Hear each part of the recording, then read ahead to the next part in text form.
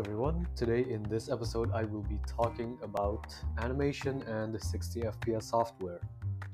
I will first start off with the definition of animation that I will be using today. Animation has many different definitions, many of which are similar to interpretations of people's own, but for this specific episode I will be using the definition of putting the illusion of motion into something that is not actually in motion.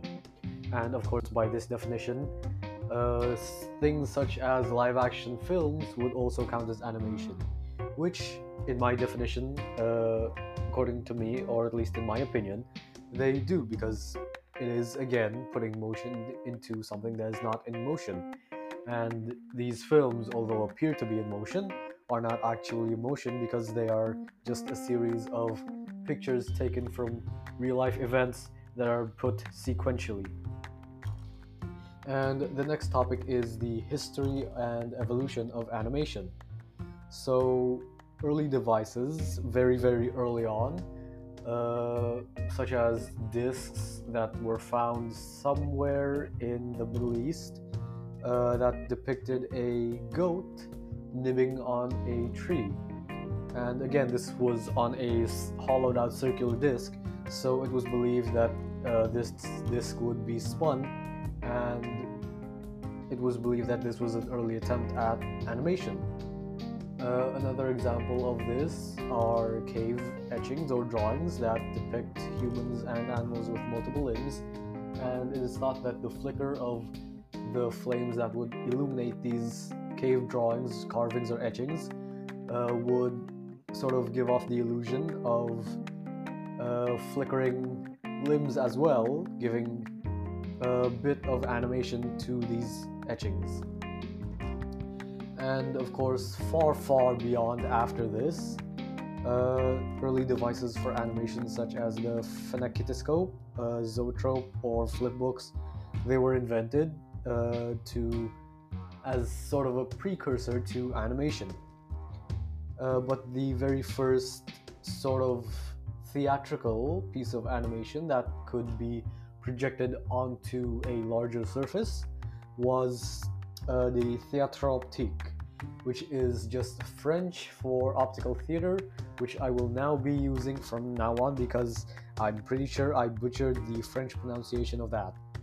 And the optical theater was basically just a series of illustrated transparent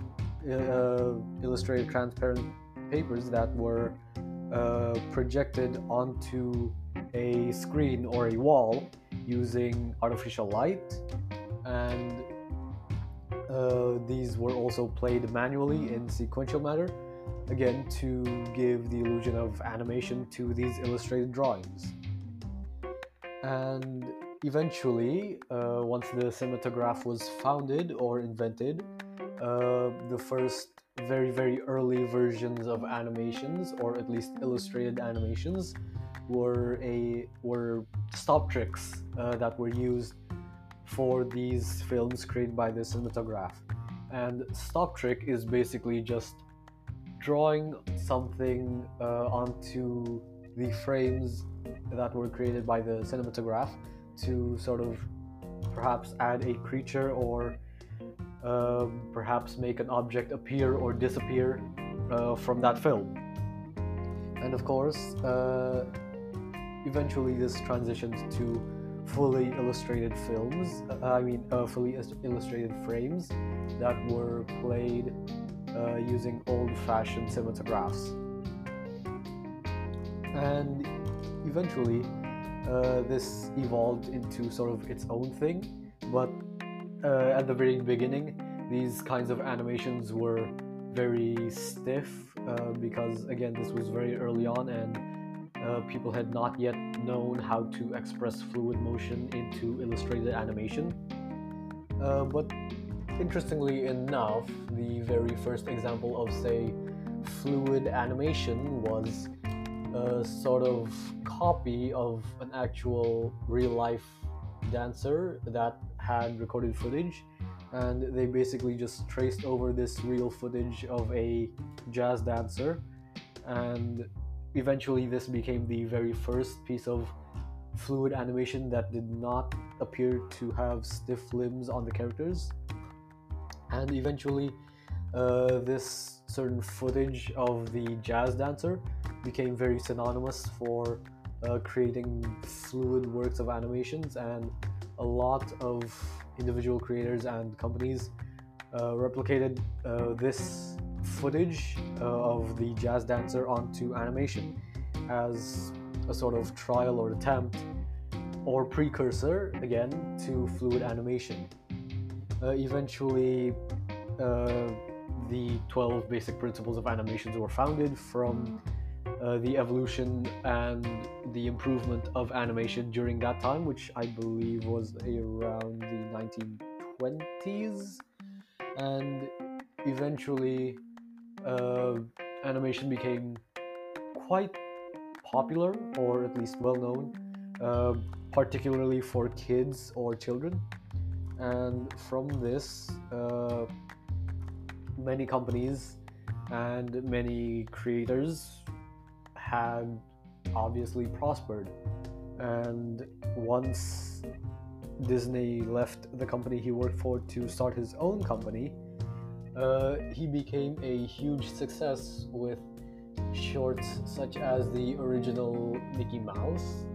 And of course, because of this huge success, he eventually landed a deal with a certain company called Technicolor, and this eventually led to him sort of making all these illustrated animations colored. And of course, previously there were colored animations before Disney did it, but once Disney struck the deal with Technicolor and made most, if not all, his animations in colored forms, colored animation sort of became an industry standard. And eventually, once sound syncing was introduced to film, Disney would also utilize this. And again, because of the founding of sound synchronization onto film, synchronizing music onto pieces of animation also became a sort of industry standard. And around this time, I believe it was I believe it was still in the late 1920s when this happened. And around 1937 is when the very first very big animated film came out, which was Snow White and the Seven Dwarfs, again made by Disney. And Disney actually invested a lot of his money and time into the production of Snow White, with only sparing himself very cheap living spaces and very minimal food. People and experts of the animation industry actually sort of mocked Disney for it, even calling the Snow White project Disney's folly, as they thought it would never work. And eventually, of course, this became a huge hit amongst people, but during the process it was very tedious, considering they were rotoscoping almost every frame of the film. And rotoscoping is basically just tracing over actual live action footage, similar or precisely like the earlier example I mentioned with the jazz dancer being traced over to create the very first fluid animation. And of course, because of one, the capture of live action footage, and two, the tracing over of live action footage, of course this was very expensive, and that is why Disney basically put all his money and all his investors' money into the production of Snow White. And because of this huge hit, Disney's company eventually grew even bigger, and eventually during the 1960s, if I'm not mistaken, they went on to make all of the Disney classics such as uh, Cinderella, 101 Dalmatians, Little Mermaid. Of course, there are many other examples that I can't mention right now. But fun fact about Snow White is that it was the first animated film to actually have synchronized dialogue in it, which is why it was such a big hit and why it was so revolutionary at that time. And eventually, because of this boom in animation caused by Snow White and all of the other Disney films produced, animation in general became very well known, not only in America but also across the world, with Japan adopting their own style of animation, which would later be named anime. And of course, uh, eventually anime grew to be very, very successful, uh, even, I believe, reaching mass popularity in the West right now. Uh, and eventually, animation just grew more and more. And eventually, around 1995, the film Toy Story was introduced, and this was the very first film produced using 3D CGI animation instead of the usual or typical 2D illustrated animation. And at the time, the release or even just production of Toy Story was absolutely revolutionary, because at the time they had not yet developed the technology or techniques to make, say, a very smooth circular object in 3D CGI animation, because I believe in 3D CGI animation they use very geometric shapes such as cubes and cuboids, which is why at the time it was very hard. And I believe even now that circular objects are still made with overlapping several pieces of cubes and cuboids, I believe. But yes, because of this release of Toy Story, 3D animation became a huge hit, and even more so because of the 2001 release of Shrek. Oh, also, fun fact about 3D animation, because at the time, or at least back then, making a very smooth circular object was very difficult. The very first circular object that was made was, I believe, a teacup by a company called Pixar, founded by Apple's CEO. And I believe even now, 3D rendering of that very same teacup resides in the Pixar Studio Museum. But anyways, moving on, because of this mass hit in 3D animation, 2D animation kind of had a phase where it died down in the sort of early 20th, in the 20th to very, very early 21st century.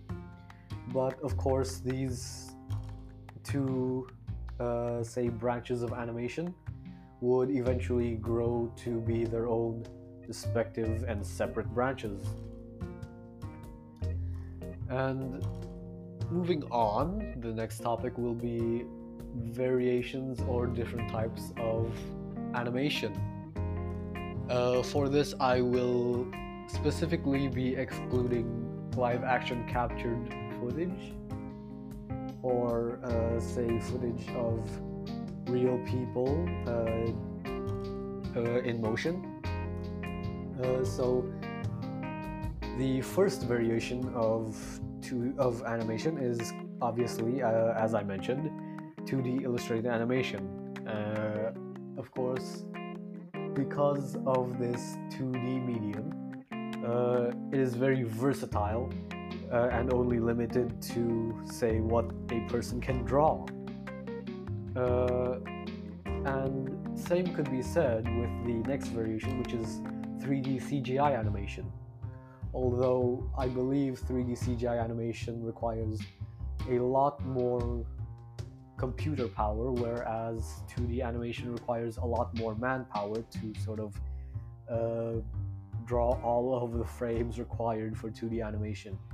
Whereas 3D animation is all just rendered using the movements of those 3D models themselves on a computer screen instead of individually drawing frames. And another very interesting variation of animation is stop motion animation.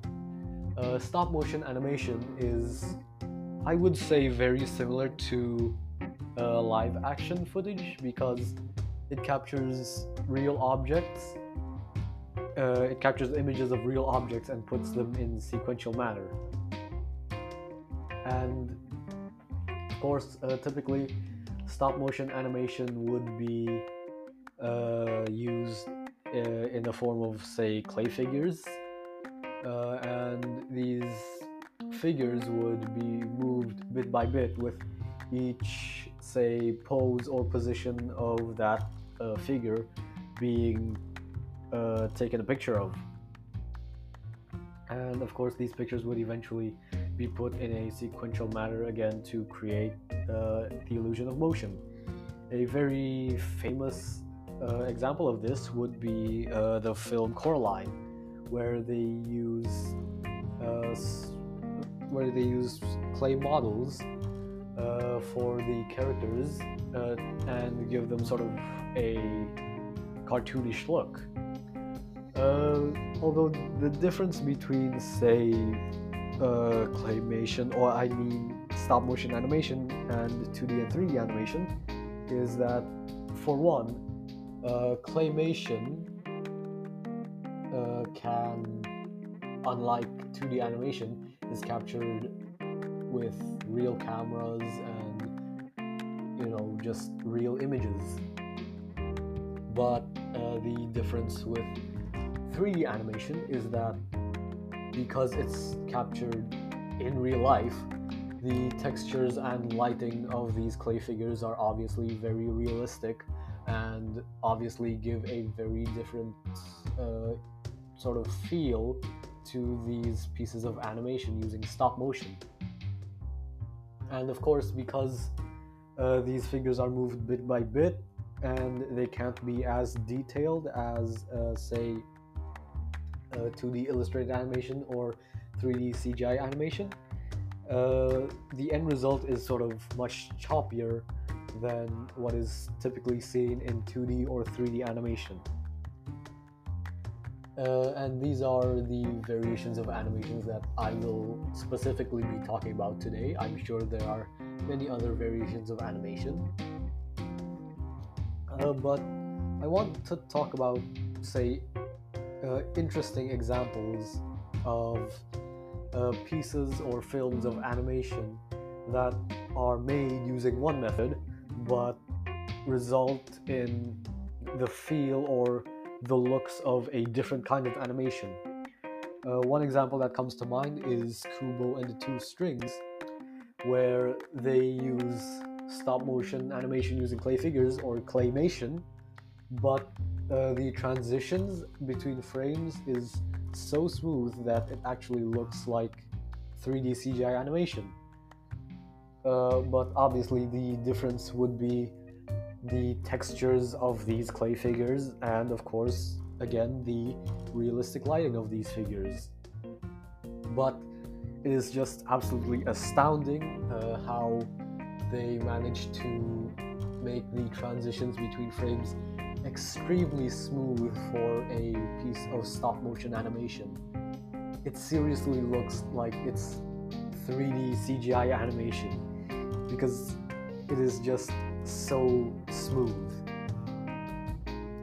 And another example that again uses one method and results in another is Klaus. Klaus is a film that uses illustrated animation, but the entire film looks as if it's rendered using 3D CGI animation. And there is, and the reason behind this is very interesting in my opinion, because apparently they started off with basic colored illustrations such as usual for a typical 2D illustrated animation, but they added the input of a software that they specifically created for this purpose, uh, and this software sort of changes or alters the lightings in each frames to make it look like 3D CGI animation. Of course, this was first sort of created or adapted using the input of actual artists who sort of altered frames to look like 3D CGI animation. And eventually the software learned from this and input it into its algorithm to better learn, and eventually it was able to do the or the whole or most of the film by itself. And this again resulted in the sort of look of 3D CGI animation. But say if you pause the movie, then you would be able to see that it is clearly just a illustrated frame, but have them all piled up together and put in sequential matter, then it really looks like 3D CGI animation. Another film that comes to mind is the Lego movie, because apparently the Lego movie is made fully using CGI. And I don't know if you've seen the Lego movie, but it looks like stop motion using Legos. But in reality, again, it's just all CGI. And what's astounding about this movie is the attention to detail that they put into the making of this, because they truly put like the textures and logos that are typically found in a real Lego brick onto the film. And they even went so far as to create the textures of fingerprints onto Lego pieces to make it as realistic as possible.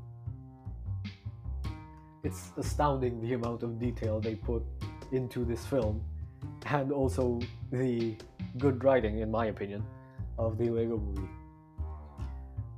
And the final example I want to mention is Spider-Man Into the Spider-Verse, because in Spider-Man Into the Spider-Verse, they use, again, 3D CGI animation, but they give off the sort of feel that it's sort of a mix between 2D and 3D animation, because it looks, well, in my opinion, it looks like simply say 1980s comic book that has been animated. And well, it doesn't look like a typical 2D animation either, because obviously of the lighting that can be rendered from 3D CGI animation. But at the same time, it doesn't look fully 3D, because again of the elements of 2D, of actual illustrated 2D animation put in there.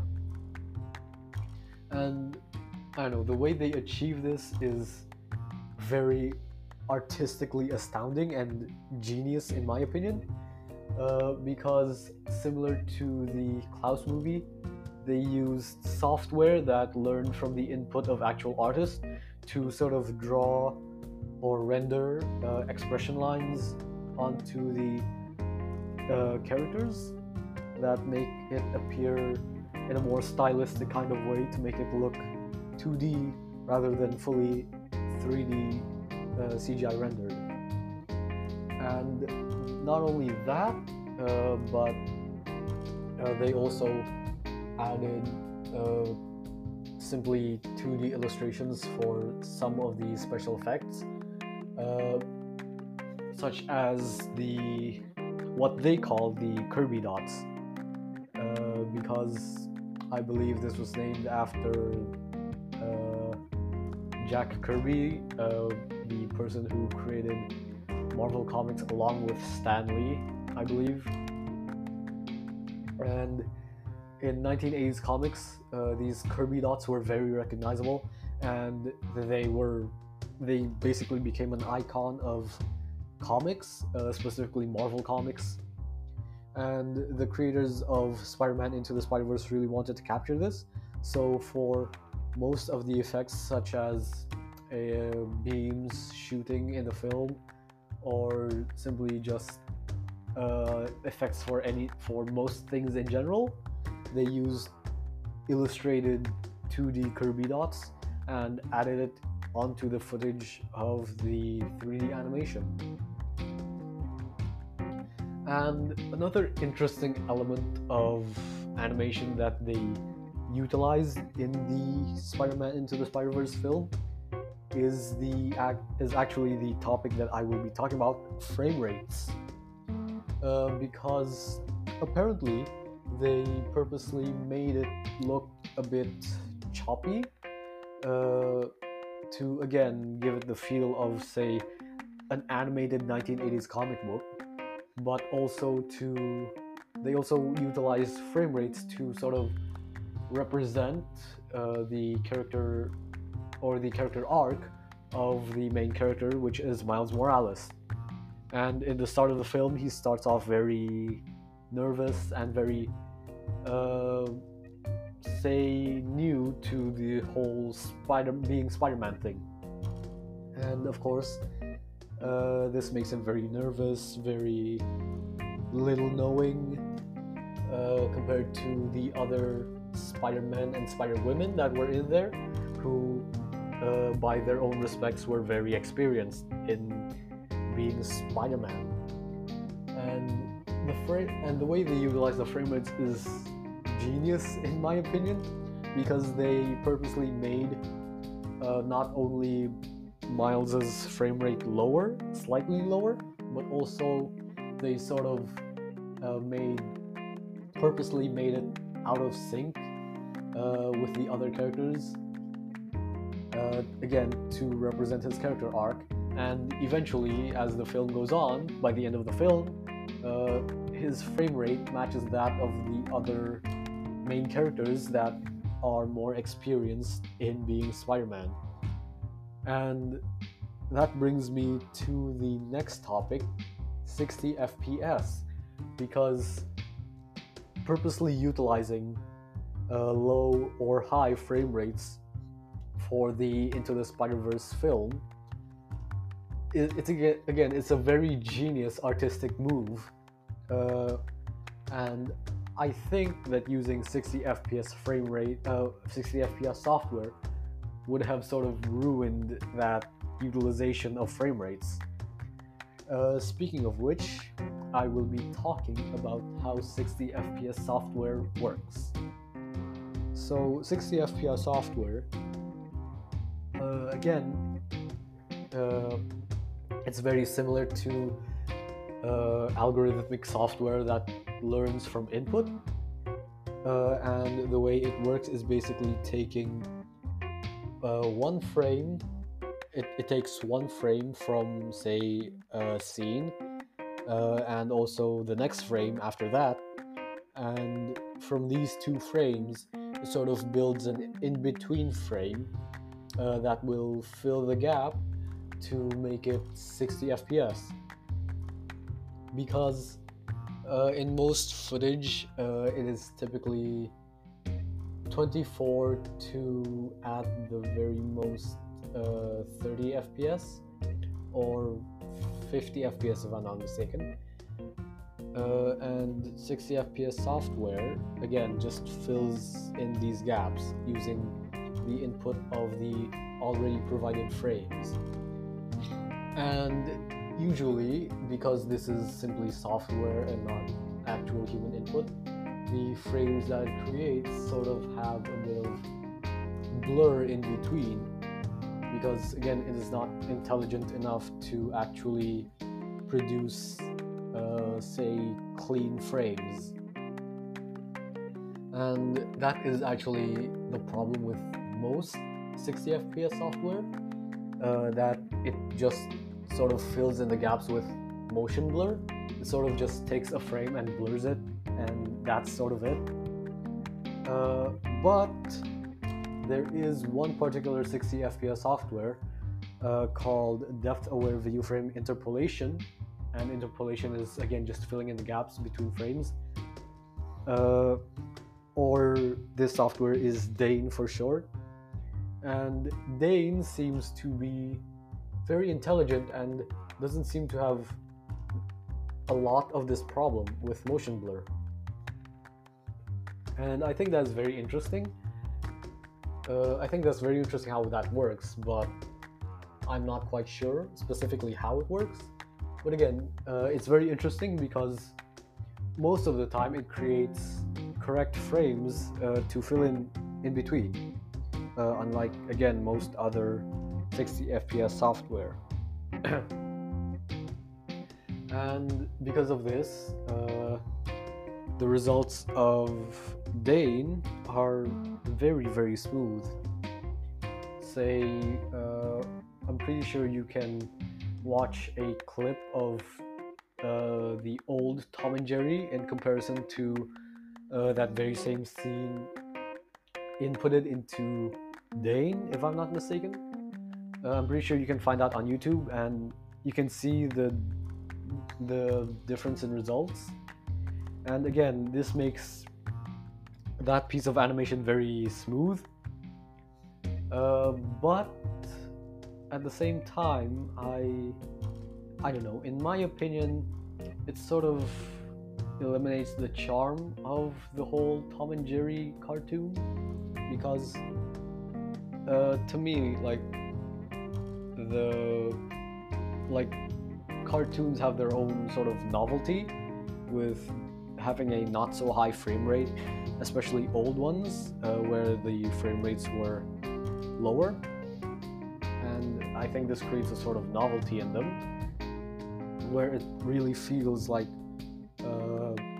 people really put effort and time into the making of these animations. Because I don't know, say compare say a handcrafted product from back in the days with a factory produced product today. I'm sure you would feel a sort of novelty in that handcrafted product compared to a factory produced product today.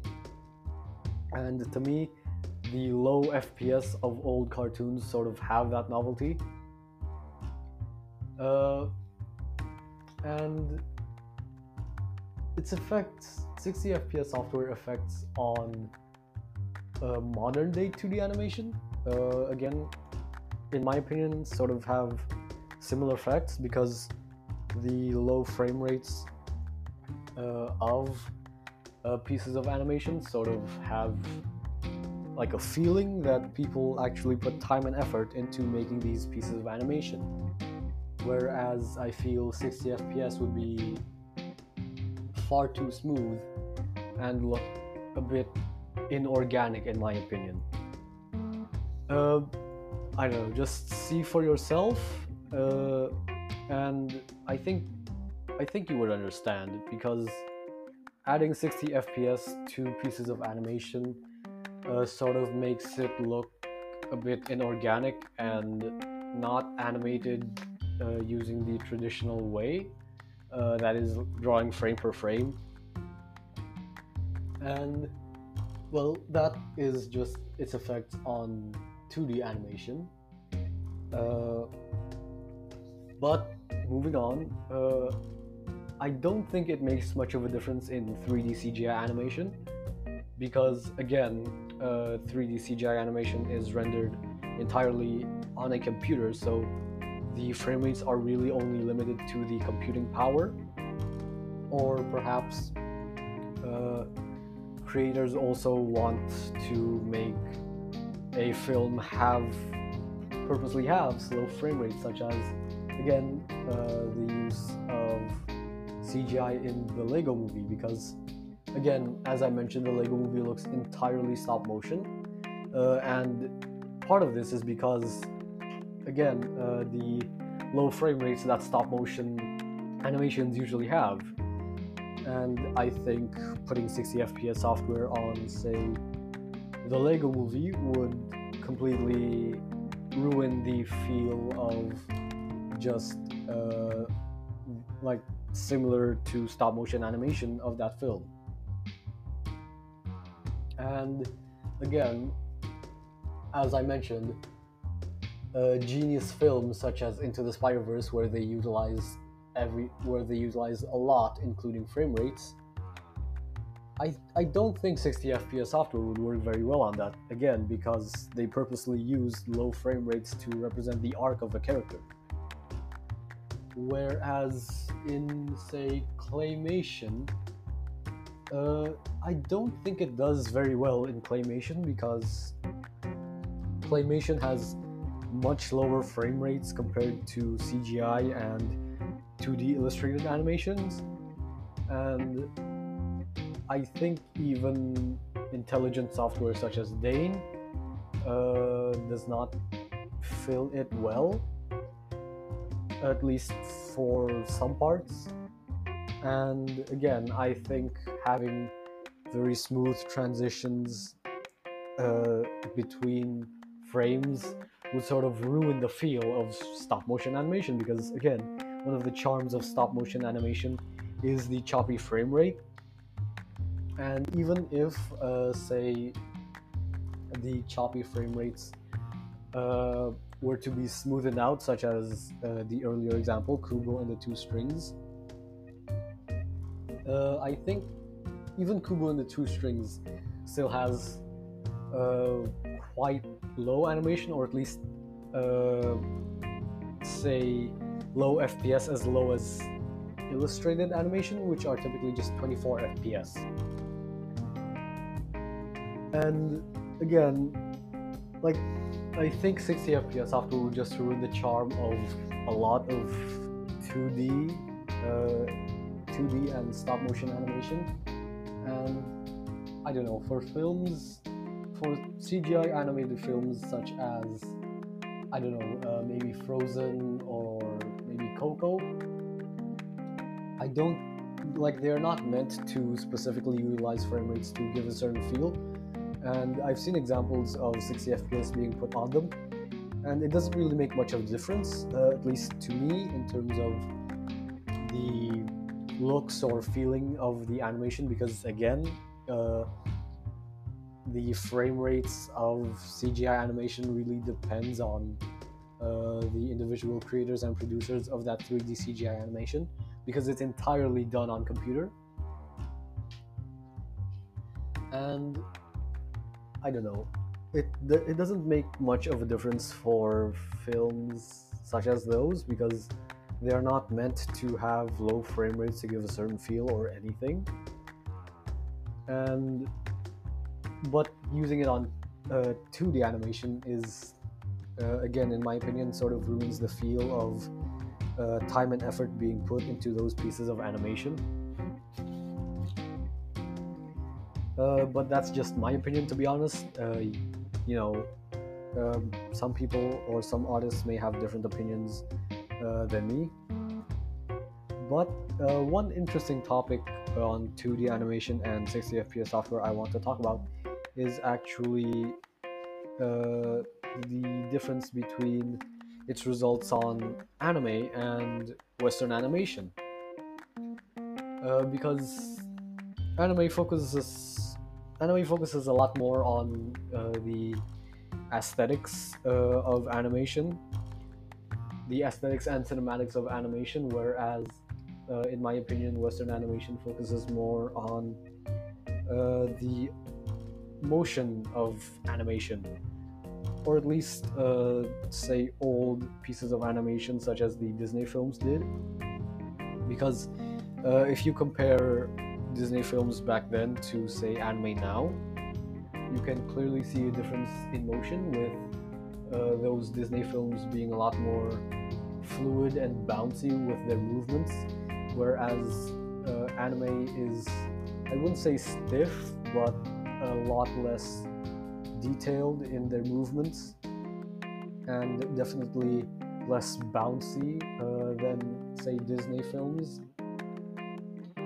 And the input of 60 FPS software into Western animation, I think it doesn't give as much of a different feel as it does on anime. It does still take away the feeling of time and effort being put into these films, because again it looks so smooth that it looks completely like computer animated, using a similar technique such as tweening. And tweening is basically just it's basically just software filling in animation. uh, a good example of this would be using, say, Adobe Flash, where you can basically just take an object and, say, place it to the far left side of a frame, and take that same object and place it to the far right, and you can use the tweeting feature in Adobe Flash to sort of make it fill the animation or transition in between those two frames where the object moves from the left to the right. And of course, because of this, you can sort of choose the frame rates, and of course you can choose 60 FPS, which makes it very, very smooth. But because of this, I feel like it takes away from the organic feel of 2D animation, because if you make it very, very smooth or like almost perfect, I think that kind of takes away the flaws and the feeling of organicness in 2D animation. And I don't know. It doesn't have as much of an impact as those that are meant to be smooth and fluid. And the difference in use in Western animation and anime is that anime, again, it doesn't focus as much on motion as Western animation, and again, it focuses more on being very cinematic and aesthetically pleasing and detailed. And I've seen the use of 60 FPS software in a few anime, and the animation of anime has a certain style to it where each frame is sort of extremely detailed, and I feel like 60 FPS software can't really catch up or capture all the details, and it ends up just sort of making motion blur in between frames, even though, say, motion blur lines are already typically put in the in between frames of anime, which makes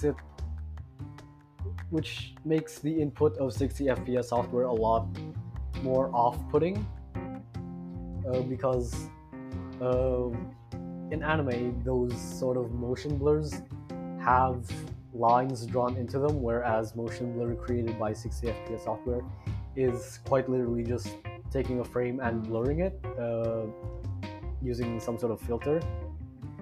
And I feel like its impact on anime is a lot more drastic than Western animation because of this reason.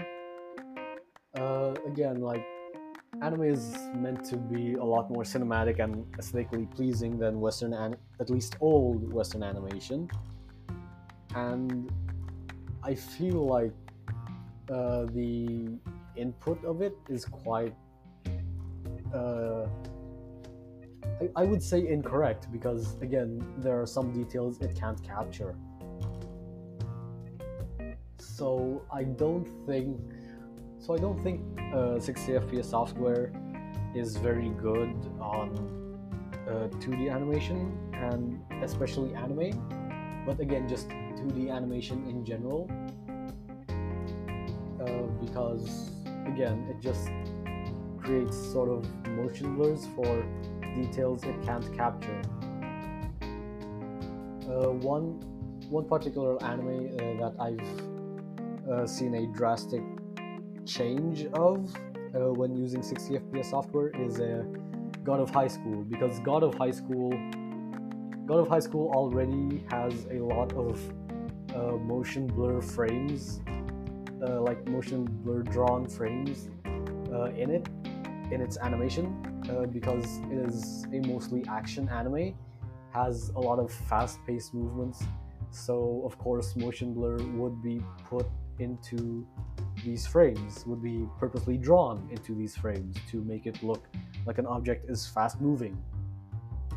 And I feel like the input of 60 FPS software again just sort of adds blur in between these frames and makes it very off-putting, along with also sort of slowing the impact of that moving object, because again these 60 frames per second, like that's a lot to process, not only for whatever is playing that footage, but also for our eyes to process. So I think that sort of lessens the impact of, say, a fast-paced moving object in animation. So in general, I think for say 3D CGI animation that aren't meant to have a certain or fixed slow frame rate, I think it's a very good use of 60 FPS software, because it doesn't, at least in my opinion, doesn't create much of a difference in terms of artistic feel. And in some cases of 2D animation, I think it also improves the animation a lot. But again, in 2D animation, it sort of takes away the feel of the animation being hand-drawn frame per frame. But perhaps some people wouldn't mind that as a trade-off to the animation looking extremely smooth. But for animations specifically, such as stop-motion animation, I don't think that is a good use at all, because again, stop-motion animation is only distinct and only looks that way because of the choppy or low FPS.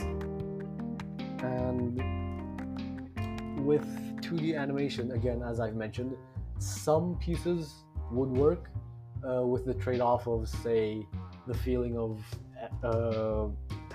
it being hand-drawn. But I don't think it is a good use at all for 2D animation such as anime, because again, like, anime has a very fixed, stylized look to it, and I don't think 60 FPS software is intelligent yet enough to sort of make this smooth. And again, I don't think 60 FPS software in fast-moving 2D illustrated animations would be good, because it just sort of lessens the impact of that fast-moving object. So that is just my general opinion on the use of 60 FPS software. And who knows, with the appearance of Dane, maybe 60 FPS software can evolve further to perhaps eliminate motion blur completely, or perhaps that same motion blur can be utilized to make another stylized piece of animation. Who knows? Because those motion blurs do sort of make animation seem a bit jelly-like and very bouncy, in my opinion. So who knows, maybe that very same motion blur from 60 FPS software can be utilized to make a stylized piece of animation, or maybe eventually 60 FPS software will evolve even further to have more intelligent output. But that just about to conclude my discussion on animation and 60 FPS software. Thank you for listening.